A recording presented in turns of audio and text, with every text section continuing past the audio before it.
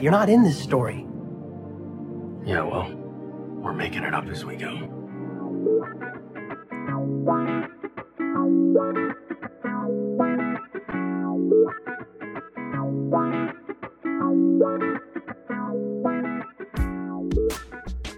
Hello and welcome to Making It Up As We Go, a Destiel fanfiction anthology podcast. We're making it up as we go. I'm your host and reader, Nerdy Nerdenstein. The story is ours now. You can't have it back. Please be warned that the stories featured can and will contain explicit sexual content and is not intended for young audiences.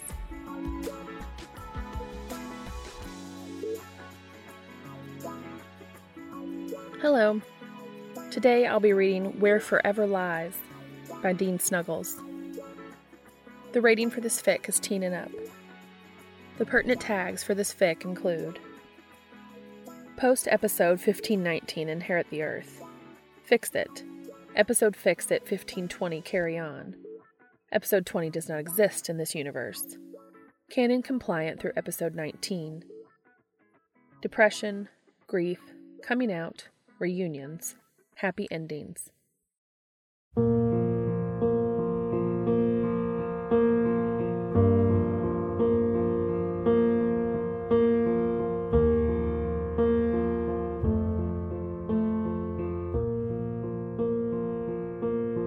There goes my heart beating, 'cause you are the reason I'm losing my sleep.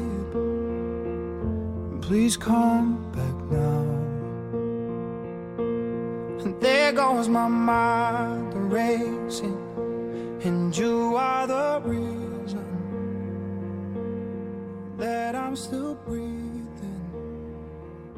I'm hopeless now. Where Forever Lies. Written by Dean Snuggles. Read for you by Nerdy Nerdenstein. Summary. In the weeks following Chuck's defeat, Dean tries to come to terms with Cass's confession and death. But having your kid become God turns out to have some perks. Author's note. This is canon compliant until right before Jack disappears at the end of 19. I cut out some of his exposition because it's dumb and I don't care. Then we're AU from there on. Or, post-canon universe, because it's such a shame they never got to finish and air episode 20, Oh, and Miracle's a girl now. I make the rules here. The actor dog is a girl, and it's not like Dean actually checked, so fuck it. Disclaimer. Dean's self-deprecating internal monologue does not reflect the views of the author. He is perfect and deserves only good things.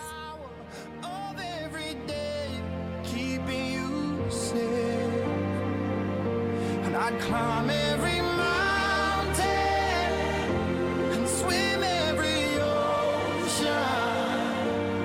just to be with you and fix what I've broken.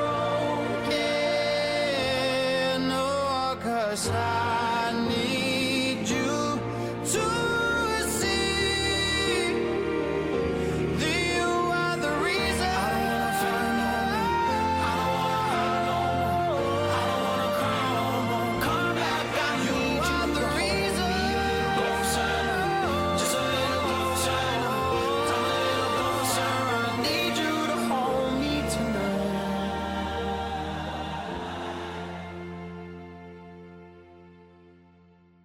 They drive away from Chuck in silence, as if speaking will break the spell that was their victory.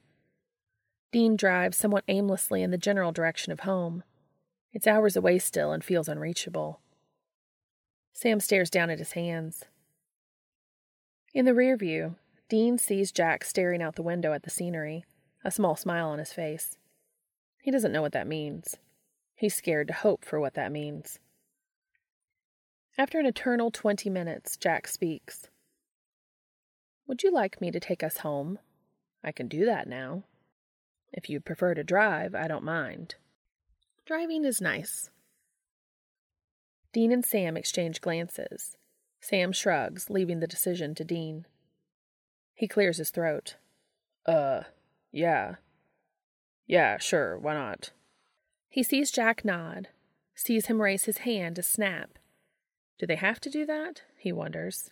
Or is it just a habit, a visual representation for their audience's benefit? And suddenly, the car is back in Lebanon. Dean pulls her around the corner and parks on the street near Showalter's. They get out in wordless agreement. All right, kid. You really think you can pull this off? Jack just smiles and closes his eyes. Guess they don't need to snap after all. And like someone hit a cosmic play button, Lebanon returns, just as it was. They walk down the block and back in a bit of a daze. Way to go. I mean it. Way to go. Dean chuckles in amazement at the sudden life around them. But he finds himself looking for something before he registers what. Something that's still missing. An empty place in his heart. His soul, that he's been trying to ignore while they had the end of the world to deal with. But now? So is that everyone? They're all back now? Almost. There are a few that will take somewhat more effort. Jack looks off into the distance for a moment, then turns back to them and smiles. I'll be back soon, he says, then vanishes. Is he going to, do you think he can? Sam trails off, thank God. Dean can't think about it. Can't let hope in. Can't let anything in right now. I don't know, Sammy. Guess we'll find out. They stand there for a moment watching people pass, going about their lives as if nothing happened. Jack must have rolled back their memories, too. He sees Sam's hand twitching by his pocket. Go on then, call her. Sam looks conflicted. I don't have to. I can wait until... Sam, call her. I'll go take a walk. Soak it all in a bit. He watches Sam pull out his phone, take a deep breath, and push the video call button. Waits just long enough to see the smile that means he connected, then walks off to give them some privacy.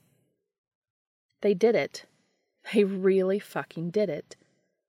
Thank God. Or Jack, as it were. He rolls his eyes at himself and wanders down the road toward the ice cream shop, hands in his pockets, taking in all the life happening around him.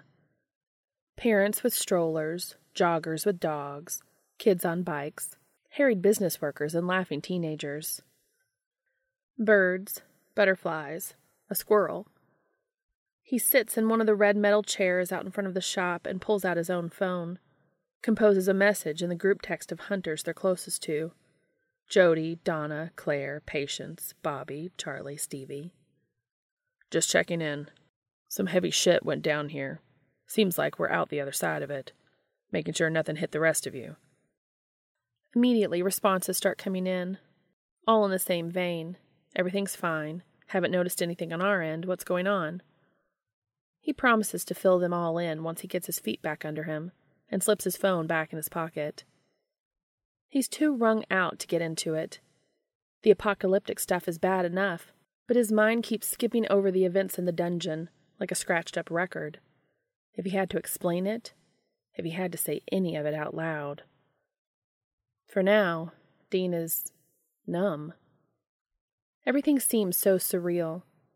The last few days had happened fast, escalated so quickly.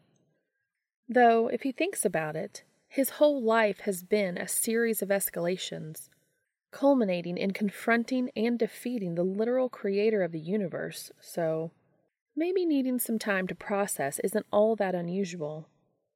He's truly not sure if he'll ever get there. He's afraid that if he stops and tries, even begins to chip away at the numbness that's holding him upright, it will all come crashing down. He's not sure he has it in him anymore to put himself back together. Sam jogs over with a smile still spread across his face that he seems to be attempting to rein in but failing. It's fine. Dean wants him to be happy. Someone should be happy. They won. He forces a smile up at Sam. Everything good? Yeah, she's good.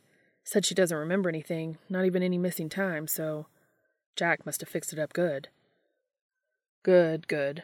I checked in with everyone else, same story, as if nothing happened. Looks like we're the only ones. Well, I can live with that if it means we got everyone back. He catches Dean's flinch and the smile falls away. You all right? Dean takes a deep breath, forces out a tight smile. Peachy. He slaps his thighs and stands up, grabbing his keys from his pocket. Come on, let's head home. He turns toward the car before Sam's concerned look can turn into a concerned conversation. He knows he's delaying the inevitable, but he can probably hold Sam off at least another day. Long enough to feed the numbness with a bottle of liquor, or 3. As he approaches the car, something barrels into the back of his knees hard enough for him to stumble, for the adrenaline to kick back in as he turns, hand on his gun. When he sees the culprit, he lets out an incredulous, delirious laugh. Hey, sweetheart. Where did you come from? You remember me, huh? He bends down to give the golden shaggy dog a double-handed scratch behind the ears, feeling himself smile for the first time in days. For a moment, he starts to think ahead, to maybe making room in their lives for something joyful, something full of life. They'd have to find something to do with her when they hunt. Maybe one of the townies could watch her. Dean's made a few friends around town and at Donnie's. Then he notices the collar and tag that hadn't been there before. Of course the dog has an owner. How stupid of him to think he could ever have anything for himself. Sam bends down to get his own loving in, and Dean stands back up, shoving his hands back in his pockets. It's fine. Surely the dog will be happier with whoever lost her than with Dean, who lives in an underground bunker, hunts monsters for a living, and can barely even manage to take care of himself. The dog's better off. Then Sam says, Dean, look at the tag. Miracle. If found, call 785-555-0128. Ask for Dean. Jack left them a dog. There goes my heart beating, 'cause you are the reason I'm losing my sleep. Please come back now. Dean places Miracle gently in the back seat of the Impala, scratching her behind the ears and trying to push down the déjà vu. Hey, buddy, we'll be home before you know it, all right? Be nice to the upholstery. It's only a few minutes' drive to the bunker, but it's enough for Sam to use to his advantage. Do you want to talk about it? About what happened with Cass? Dean's hands tighten on the steering wheel, knuckles white and painful. So much for giving it a day. I can't, Sam. Not yet, I'm sorry. He sees Sam nod in his peripheral vision, but he can't look at him. Can't see the pity and the worry he knows will be there. Thankfully, Sam doesn't press the issue, but he knows he's on borrowed time now. Miracle whines a little in the back seat, and Sam reaches back to pet her. Just a couple more minutes, buddy, then we'll be home. There goes my mind racing, and you are the reason that I'm still breathing. I'm hopeless now. The bunker feels strange, quiet. It's funny, they've spent most of their years here, just the two of them, with other hunters and family in and out from time to time. And of course the few months where they had a full house of Apocalypse World folks. But in the last 2 years, having Cass actually stick around, they'd gone from cold, empty halls to ones filled with laughter and family. When the world wasn't ending, that is. Now, the emptiness is palpable. The silence is smothering. There are ghosts of memories in every corner. Board games and puzzles, movie nights and research, pizza Fridays and lazy mornings huddled in the kitchen while Dean threw together pancakes for everyone. He can't do anything, go anywhere. touch anything without getting a gut punch of a reminder of what they'd lost. Miracle helps. An immediate mood boost anytime she wags her tail or rests her shaggy head on his leg. She takes to following Dean around, even though Sam's always been more of a dog person. She seems to know Dean needs the distraction and the company of someone who isn't going to keep looking at him with knowing, sad eyes, who doesn't bring with them decades' worth of memories Dean's trying to avoid. She gets him out of bed in the morning, gets him out of the bunker at least to hop across the service road to a patch of grass a few times a day. Sam takes her out jogging most mornings, except on the ones Dean's not getting out of bed and so Miracle won't either. It's nice to have something warm and alive, something that depends on him but has no expectations. Sam sticks around for a while, trying to give Dean space while obviously also a little worried about letting him out of his sight. Surprisingly, he doesn't ask about Cass again, seemingly understanding the precarious state Dean is in and for once not picking at the scab. After a week goes by, and Dean seems to at least be treading water instead of drowning in grief and lack of direction, he goes out to meet Eileen more and more. Sometimes they stay in the bunker for dinner, which is 50-50 whether it's nice to have the company or grating to see their happiness when his own was ripped from his fingers before he even knew it existed. Over time, Sam gets better at figuring out which mood Dean's in and adjusts their plans accordingly, leaving Dean both relieved and guilty for chasing off the only family he has left. And when he's alone, when Sam's gone, or when he's lying in bed, no matter how hard he tries to avoid it, every time he closes his eyes, Dean keeps flashing back to that last, horrific moment. Cass smiling as he's consumed by darkness. "You changed me. And I love you. And goodbye." He tries to reconcile it in his head, Cass loving him so much that just expressing it was enough to trigger his deal. He tries, and fails. He must have missed a step, lost in the grief and horror of the moment because it can't be real. Every time he tries to take it out and examine it, his mind shies away, throwing up an impenetrable wall of impossible. He knows Cass loved him. That was never in doubt. He'd even known that Cass seemed particularly bonded to Dean over Sam. He loved Sam, too, of course, but Dean couldn't lie to himself that it was the same. He'd wondered sometimes. But no, he'd been absolutely certain that Cass's devotion was something else, something otherworldly. Not love, not like that. Angels couldn't have that. He was sure of it. Sure, there'd been a few Nephilim created over the millennia, but that was sex, not love. Well, there'd been the Lily Sunder incident, but there's an exception to every rule, right? That didn't mean that Cass... But then again, maybe it did. There goes my hand shaking, and you are the reason my heart keeps bleeding, and I need you now. It's been 2 weeks since the end of the world. He needs to tell Sam.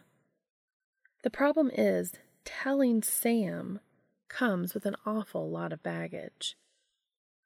It's not something he'd ever thought he'd do. In fact, he's spent most of his adult life terrified of Sam finding out. It's not logical, he knows. He knows in his heart that Sam will be fine, that he may be surprised, or may not be. But either way will be accepting, supportive, probably even go overboard with it. Buy a pride flag for the library or some shit. But there's enough lingering doubt, enough trauma and repression and self-hate from years of pushing it down, of ignoring and burying it, of having it burst out uncontrollably and then shamefully crawl back inside. There was never any doubt what John would have said, and it wouldn't have been pretty. His mom? He's not sure. He'd always hoped. But she was barely a memory, a construct. And then when they got her back, she'd been here too short, much too short of a time. He'd never worked up the courage. Probably never would have. Not until Cass. Cass. Castiel. Angel of the Lord, warrior of heaven, fallen and reborn, ever-present, unfathomable and unyielding, but still, miraculously molding himself around the lives of two flawed and broken humans. To Dean, in particular. He sees it now, had probably always known it. How Cass had loved them both, but devoted himself to Dean. Even when they fought, even when they could barely be in the same room together, Dean hadn't doubted Cass's loyalty to them, not in years. He just never let himself dwell on why exactly. And now they know that Cass falling, Cass choosing them, choosing Dean, was the first in a long line of dominoes that led to where they are now. A world with true free will for the first time in creation. A free world. A life. Hey, Sammy, can we talk? He passes over a beer and sits down across from Sam at the library table. Sam looks up and must see something in Dean's face. Dean doesn't really want to know what. He puts his book down slowly, as if trying not to spook a wild animal. Fair. Sure, yeah, of course. What's up? Dean licks his lips, heart pounding, the edges of his vision starting to white out with adrenaline. He rolls the beer bottle he'd grabbed between his hands, tries to concentrate on the sensations, the condensation, the cold. He had an entire speech planned, a build-up, a gentle slide into the truth. But now that he's here, he can't stomach it. Pulling off the Band-Aid and getting the hell out is all he has in him. I'm in love with Cass. He waits a beat. Another. He holds his breath and flicks his eyes up to Sam's, wide and blinking, face frozen and unreadable. Dean feels nauseous. He claps his hands on the table and stands. Okay, well, good talk. No, Dean, wait! Sam grabs at his sleeve and Dean stops, looking up at the ceiling with his lips between his teeth. When did you... He shakes his head in frustration. No, that's not... Thank you, he says, full of patented Sam sincerity. Thank you for telling me. Can you sit back down, please? Dean takes a steadying breath and sits, tensed and braced to flee. Sam says, Dean, I'm sorry. I'm so sorry. I knew this was hard for you, but I had no idea. I guess I probably should have, huh? Dean shrugs. He's not surprised Sam didn't know, though he'd always wondered. He's not sure how he feels about the fact that all his deflecting had actually been successful. Jack could still bring him back, you know. He's probably working on it right now. It's been weeks, Sam. He's not coming. I don't know if Jack had problems with the empty or maybe Cass. He swallows, hard. Maybe Cass isn't interested in hanging out now that the world finally isn't ending. He's an angel. Probably has shit to do. Even if he's alive, which Dean doubts more every day. Dean, you know that's not true. He'd be here if he could. You know he would. He gives Dean a long look. He loves you too, you know. Dean pinches the bridge of his nose, willing the tears not to fall. He hasn't cried, not since that night, not since he forced himself up off the floor of the dungeon. He'd just been numb, empty. I know. Because he does. He doesn't know what that means still. Can't let himself think about what it means, but he does. Do you want to talk about it? Sam is treating him like a spooked animal again, but he can't blame him. He kind of is. He shrugs, picks at the label on the bottle he hasn't even opened. What do you want to know? He's already here. Might as well get all the questions out of the way now. Let it all out and then get shit-faced alone in his room. I guess I'm just wondering how long. It makes sense, with how, intense you guys are. I just never, He trails off. How long since Cass or guys in general? Both? Either? Whichever you want to talk about. Dean rolls his eyes and opens the beer, takes a long drink to gather his thoughts.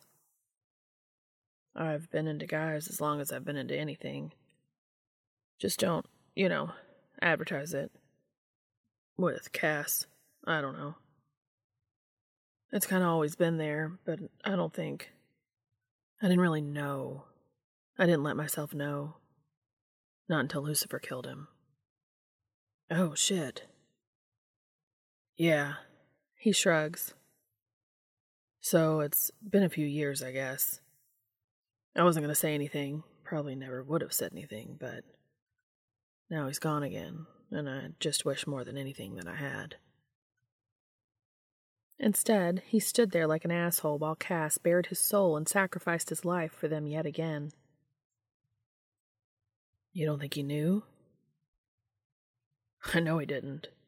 He said to summon the empty. He said he'd made a deal last year for Jack's life. When he allowed himself to be truly happy, that's when it would come for him. He told me the one thing that would make him happy was the one thing he knew he couldn't have. He hears Sam sucking a breath, but he can't look at him. Not till he gets this out. He rubs his arm where Cass had grabbed him, where he'd had a scar burned into his skin so long ago, lifetimes ago. He told me he loved me, and that was enough. He pushed me out of the way, and the empty took him right in front of me. Jesus, Dean, that's awful. I'm so sorry. You've been carrying this alone for weeks, and I had no idea. I mean, I knew you were upset, but why are you telling me now? It's a good question, and the echoes of him asking Cass the same thing didn't escape his notice. Why are you telling me this now? And the answer lies there, too. Yes.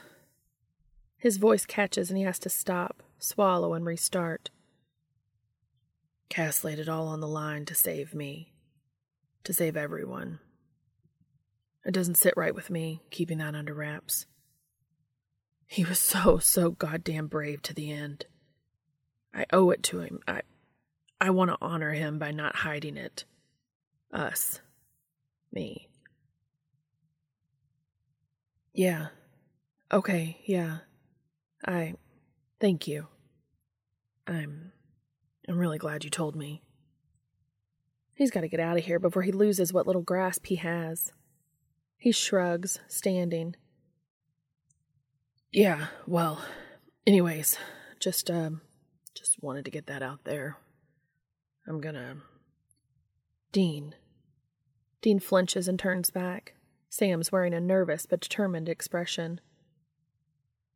If you ever need to talk, I know it's not really your thing, but you can always talk to me. I know, Sammy. Thanks. If I could turn back the clock, I'd make sure the light defeated the dark. I'd spend every hour of every day keeping you safe. It's 1:30 on a Thursday afternoon, 5 weeks after the end of the world, and there's a knock at the door of the bunker.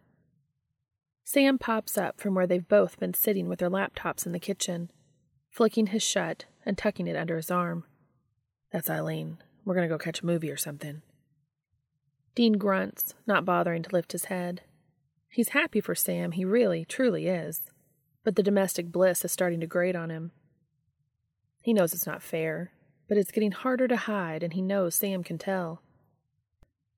Him and Eileen have been going out more and more, instead of spending time at the bunker.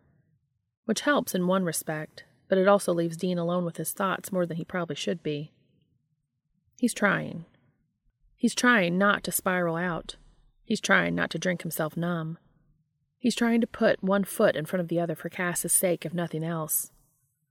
Some days are harder than others, and none of them are easy. He's not sure they ever will be. Today is a hard day. He woke up with nightmares before dawn after tossing and turning well past midnight. Sure, 10-15 years ago, 4 hours would have gotten him through just fine, but not now. Not on the wrong side of 40. He's dragging. His head feels like it's caught in a vice while simultaneously being cloudy as shit. His back hurts. His heart hurts. 3 weeks ago, he'd have crawled into a bottle and not come out for a few days, but ever since he told Sam, ever since he'd finally admitted to himself that maybe it was real, maybe they were real, maybe it was in fact the only real thing in all of existence, Cass's love for him. Ever since then, he's been trying to honor that, one small baby step at a time. Drink less, get out of bed, cook food, take a shower, do some laundry, do some cleaning. Things that usually bring him some small bit of peace and routine but currently feel like climbing backwards up a mountain on his hands and knees. He can't always accomplish all of them in one day. Sometimes he's lucky just to get one. But he's trying. They haven't been hunting either. From some unspoken agreement, neither of them have been looking for cases. Dean doesn't think they're done, not forever. But with all the big bads out of the way, it just doesn't have the urgency it used to, especially with the rest of the Hunter Network out there handling things. From decades of personal experience, Dean knows that throwing himself back into hunting when he's this fucked up is a really, really bad idea. Miracle lifts her head from where she's been laying at Dean's feet and cocks an ear. Dean smiles down at her and leans down to give her a scratch. You hear Eileen, baby girl? The dog whines softly, looking between Dean and the doorway before following Sam's path. Dean blinks. Miracle is quite friendly and social when out and about, but around the bunker she's not prone to leaving Dean unless food or a leash is involved. She doesn't normally follow Sam or greet Eileen at the door. Dean? That's Sam's get-in-here-now voice.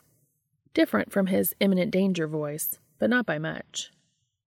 Possible scenarios start racing through Dean's head as he springs up and grabs a gun from under the table. An injured hunter, an enemy, though there's not many of those left. Maybe Rowena? He sprints down the hall to the war room, rounds the corner and skids to a stop. He locks eyes with the figure coming down the stairs, Sam beaming behind him, and he can't breathe. He can't speak. He can't even blink for fear it will break the illusion in front of him. The figure stops at the bottom of the stairs and says with a small smile, "Hello, Dean." His breath rushes out of him finally in a near sob. Cass? Cass nods, and Dean's feeling himself moving before he's consciously doing so, dropping the gun on the map table and grabbing Cass in a crushing hug. He feels Cass's arms come up solidly around his back as he buries his face in Cass's shoulder. He's never, in 12 years and so many resurrections he's truly lost count at this point, allowed himself to fully let go and soak up their embrace. The smell of his coat, the feel of his neck against Dean's cheek, the solidness of his shoulders under Dean's arms, the weight of his arms around Dean's back.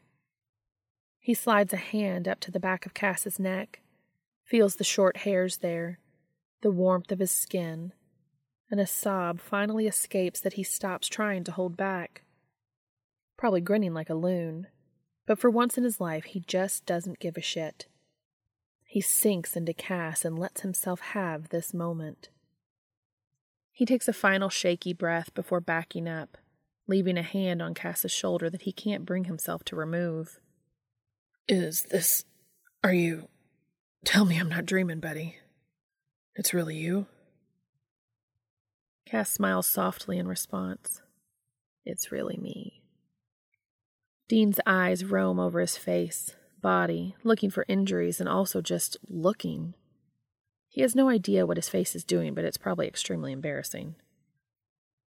Sam clears his throat behind them, and Dean blinks his way back to the present. Sam holds up his phone. I just texted Eileen. I'm gonna go meet her in town instead. But, look, I'm sure there's a story, and I'll be happy to hear it. Later. We got plenty of time, right, Cass? Yes, I assume so, at least. His eyes flicker to Sam, then back to Dean. You're safe? Healthy? Nothing's chasing after you? No deals we need to be aware of? Sam asks. That is correct. It was Jack's doing. There shouldn't be any unforeseen complications. Great. Then I'll see you kids in... He checks his watch. Let's say 6 hours. We're gonna head to the Smith Center, run some errands, get dinner. I'll text before we head back, okay? Oh, and we're taking the pooch. He grabs the leash off the banister, and Miracle full body wags her way over to get hooked up. He gives a little wave and heads out the front door. Subtle. The door shuts, and Dean buries his hands in his pockets. So, Dean starts, feeling all kinds of awkward. You, want a beer or anything? We don't have much. We've been kinda, cutting back, I guess. More accurately, he'd been cutting back after that first week. He scratches at the back of his neck, stomach turning. Of course he doesn't want a beer, you idiot. He only ever drinks them because you do. Because you shove them at him. Cass smiles at him again. The small one that raises only one side of his mouth but softens his eyes to the point where Dean needs to look away. Actually, if it's not an imposition, I would really like a sandwich. Dean must make an incredulous face, and Cass elaborates. The process of saving me, of bringing me here. My grace is not at its normal levels. I'll need to eat and sleep to maintain myself. I thought you said you were okay. You said you were healthy. I am, Cass assures him. There is nothing wrong with me. I'm not ill or injured. But it's a long story that I'd prefer to tell over lunch, if that's all right. Sure, buddy, of course. They make their way to the kitchen, Dean's mind spinning through 1,000 different scenarios so quickly they might as well just be white noise.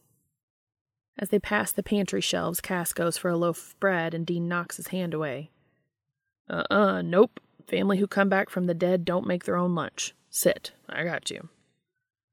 Cass, the contrary son of a bitch, just leans against the counter next to him as he starts pulling ingredients out. Dean feels his presence on the back of his neck, electricity running down his spine and dancing around in his stomach. He laughs through slicing half a tomato before he can't take it anymore. He puts the knife down and braces his hands on the counter for support. So, we, gonna address the elephant in the room or what? I'm sorry. It was probably too much to hope for, that Cass would do all the heavy lifting for him. He already did. It's Dean's turn now. If he wants to know, he's got to ask. He forces himself to turn towards Cass, crosses his arms in front of him as a shield, then thinks better of it and puts his hands back in his pockets. This isn't a confrontation. Did you mean it? What you said about wanting what you can't have? I did. And what is it? What is it you think you can't have? Cass looks off to the side, evasive. Dean, we don't have to. Yeah, we do, Cass, because I think all of this, he gestures between them, all of this has been pretty fucked up by us not. We gotta push past this, man. We need to. Otherwise, we're just gonna fall back on what we always do, on what's comfortable. And that's not enough, man. Not now, not anymore. So what is it, Cass? What do you want? Really? Cass meets his gaze, eyes searching, then lifts his chin resolutely. I want you, Dean. In any capacity you will have me. In every capacity. I told you I love you, and that hasn't changed. It won't. I would spend my life by your side, if you'd have me. Is that all? Just to be with me? That's all you want? That's everything you want? Cass pauses. That is all I want, but it's not everything. Everything would be by your side and in your heart and in your bed. All of you, all of me, everything we are. That is what I want. Cass can be a cagey bastard when he wants to, but when he's earnest, sincere, he doesn't hold back. It's a gut punch every time. Everything. He wants everything. Cass, why? Why did you think you couldn't have that? Cass blinks at him, brow furrowing. Well, for one, I've, always known you to prefer female companionship, he says, looking awkwardly over Dean's shoulder. Right, there's that. To be honest, other than having to come out to Sam, Dean barely even considered that aspect anymore. What they have, what Cass is to him, is so far beyond any old hang-ups he might have had. Yeah, well, I also prefer not getting hate-crimed in dive bars, Cass. The lives we lead, women are safer. He runs a hand down his face and takes a deep breath. Man, all the reasons why I thought this would never happen, you thinking I wasn't interested wasn't really on the list. He licks his lips, tries to push down the anxiety quickly building in his chest. They are so close. He just needs to find the right words. Did you really not know? I mean, it's not like I go around advertising it or anything, but you've been in my dreams. You've seen my soul. I always just figured you knew. The guy thing. I knew, but I didn't think it was something you were comfortable with about yourself.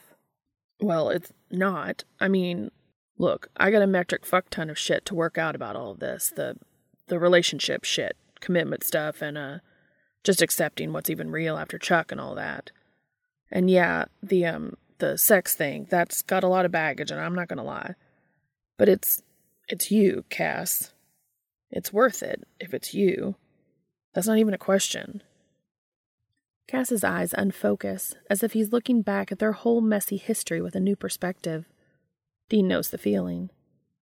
I always thought that I'd know. I thought I knew what it looked like when you wanted someone. But that's not the same, is it? Dean huffs out a laugh. Yeah, no. I mean, He clears his throat. I want you. Trust me, I really, really do. But you're not some barroom hookup, Cass. What we have, it's not that. And hell, it's not like I ever wanted you to see it. Not until, well... He bites his lip, looks up at Cass through his lashes. So what you're saying is... What I'm saying is, if you want this, if you want me, you can have me, Cass. You already do. As Cass's eyes widen in wonder, it hits Dean finally, truly. We can have this. After all of it, the pain and the losses and the fighting, they're here, now, together. Facing the same direction with their eyes open for the first time. The world is never going to be safe, and the nightmares of their past will never truly leave them, but maybe their broken pieces can fit together to make something new. Something worth fighting for. Something worth saving. He tilts his head, crooks his mouth up in a smile, just a touch too shaky to be cocky. So, what's a guy gotta do to get a kiss around here? There are many times in their future when Dean will see Cass's eyes darken with desire.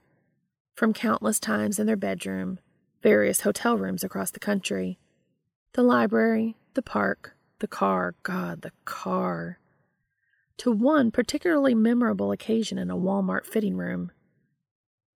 But to his dying day, this, the first time, will be the one he can recall with absolute vivid clarity. Dean's had many first kisses in his life, more than he even remembers. There's nothing like that first roller coaster swoop of the stomach, that fingers, toes, spine tingle of someone else's first touch. He's only had a few occasions to kiss someone he really cared about. That warmth and intimacy was something he'd craved in his bones but rarely found.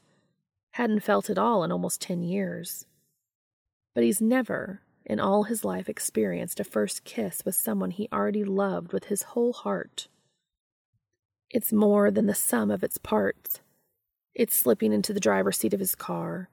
It's falling into his bed after a month on the road. It's the first bite of a favorite food, the opening notes of a favorite song, the opening scene of a beloved movie. It's like coming home, but with fireworks. Dean's had, on occasion, allowed himself to imagine what a first kiss with Cass would be like. Sometimes it was rough, passionate, adrenaline-filled in the aftermath of a battle. Sometimes it was sweet, hesitant, a slow coaxing of lips and hands, falling together in a quiet moment. Certainly they will have both of those and countless more ahead of them, but this, their first. Cass approaches with the single-minded focus and care he brings to most things. The intensity of interest Dean is just realizing Cass directs at him and him alone, distilled into its purest form. They pull away to breathe, their foreheads pressed together. Dean's hands inside Cass's coat and Cass's hands on Dean's face, just sharing breath. Dean feels the wetness on his cheek at the same moment Cass does. Cass pulls back and meets his eyes, concerned, wiping the cheek with his thumb. Dean, are you all right? Dean forces himself to take a stabilizing breath and gives Cass a sincere, if watery, smile. Yeah, I'm just... God damn, it's good to have you back. Cass's face relaxes and Dean reaches up to press Cass's hand against his face before he can pull it away.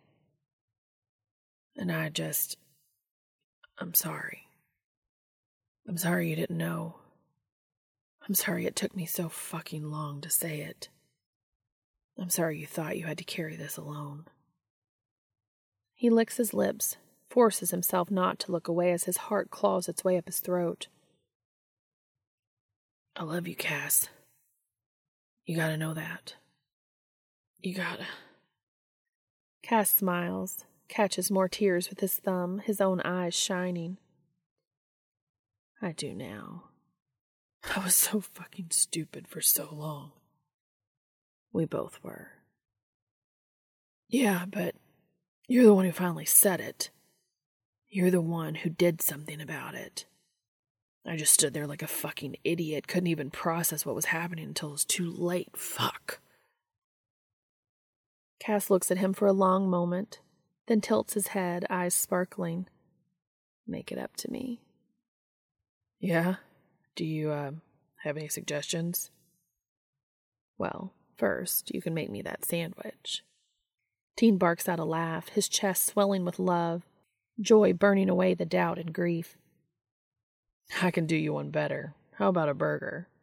Cass grins, nose scrunching up and eyes crinkling. Yes. I'd climb every mountain and swim every ocean just to be with you and fix what I've broken. 'Cause I need you to see that you are the reason. Over lunch, Cass explains how Jack had saved not only him, but any angels who agreed to pledge themselves to humanity first, and heaven second. How Jack had brought them all to heaven to recuperate and use their presence to repair the broken foundations of paradise, while also tearing down the crumbling walls to let the souls be free.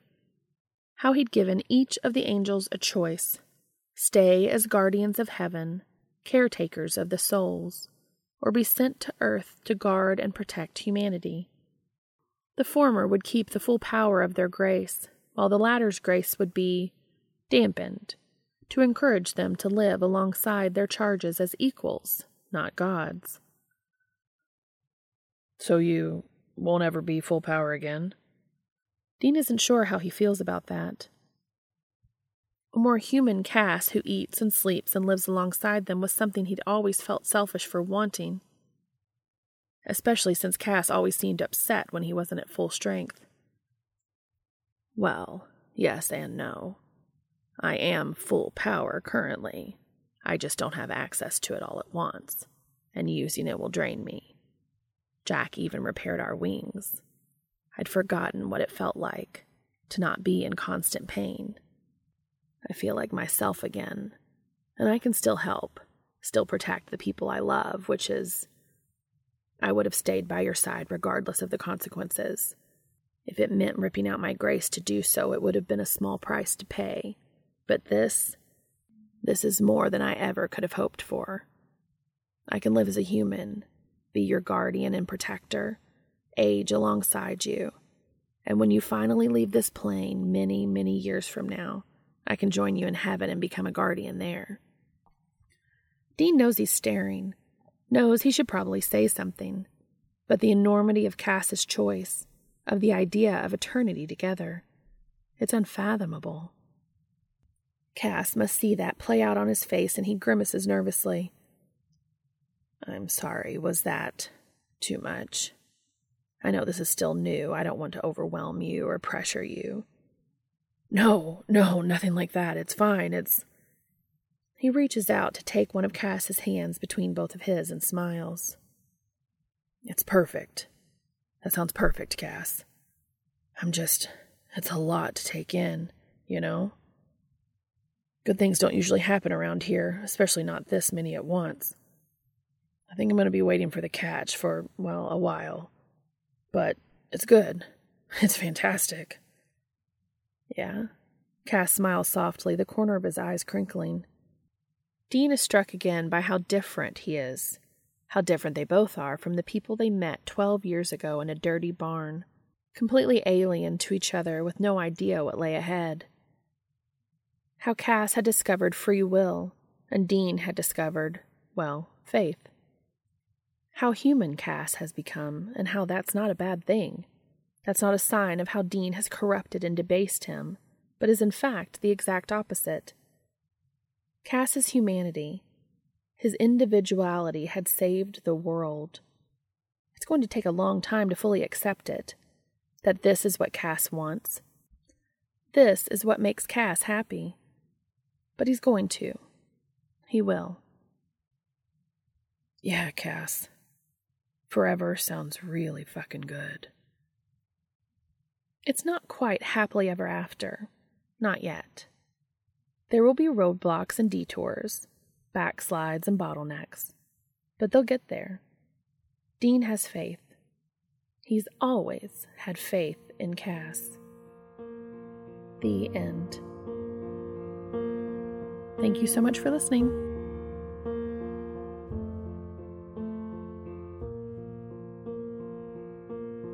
There goes my heart beating, 'cause you are the reason I'm losing my sleep.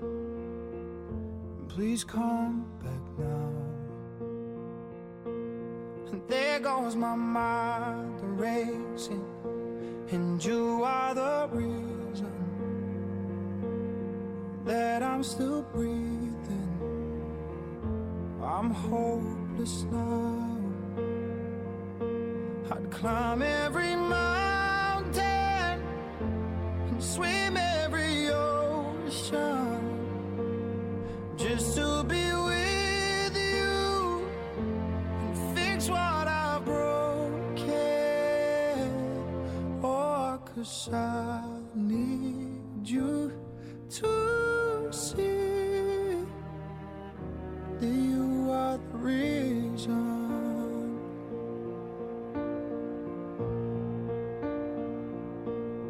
There goes my hand shaking, and you are the reason. My heart keeps bleeding, and I need you now.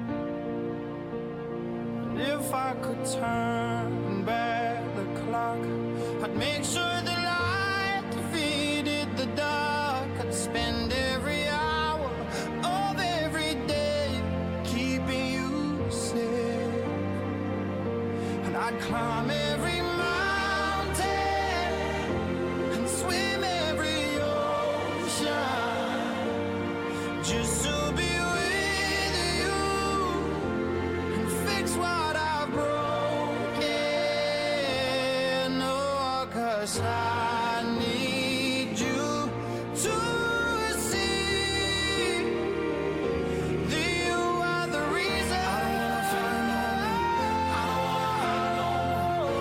wanna cry no more. Come back, I need you. Are the reason. Just a little closer. Come a little closer. I need you to hold me tonight.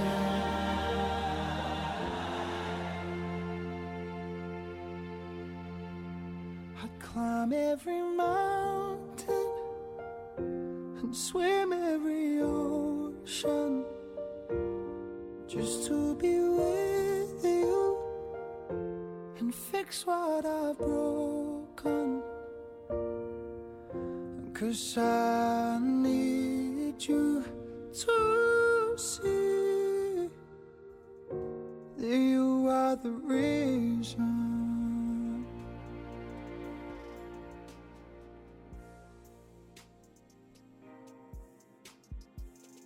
Thank you so much for your support. I can be contacted on Twitter, Tumblr, or at makingitupaswegopod@gmail.com. If you are able, please go to the author's AO3 story and give comments and kudos to them for sharing this with us. The link is in the show notes. This will also be posted on AO3 as a podfic under my username, and the link will be in the show notes as well. As always, thank you so much for listening.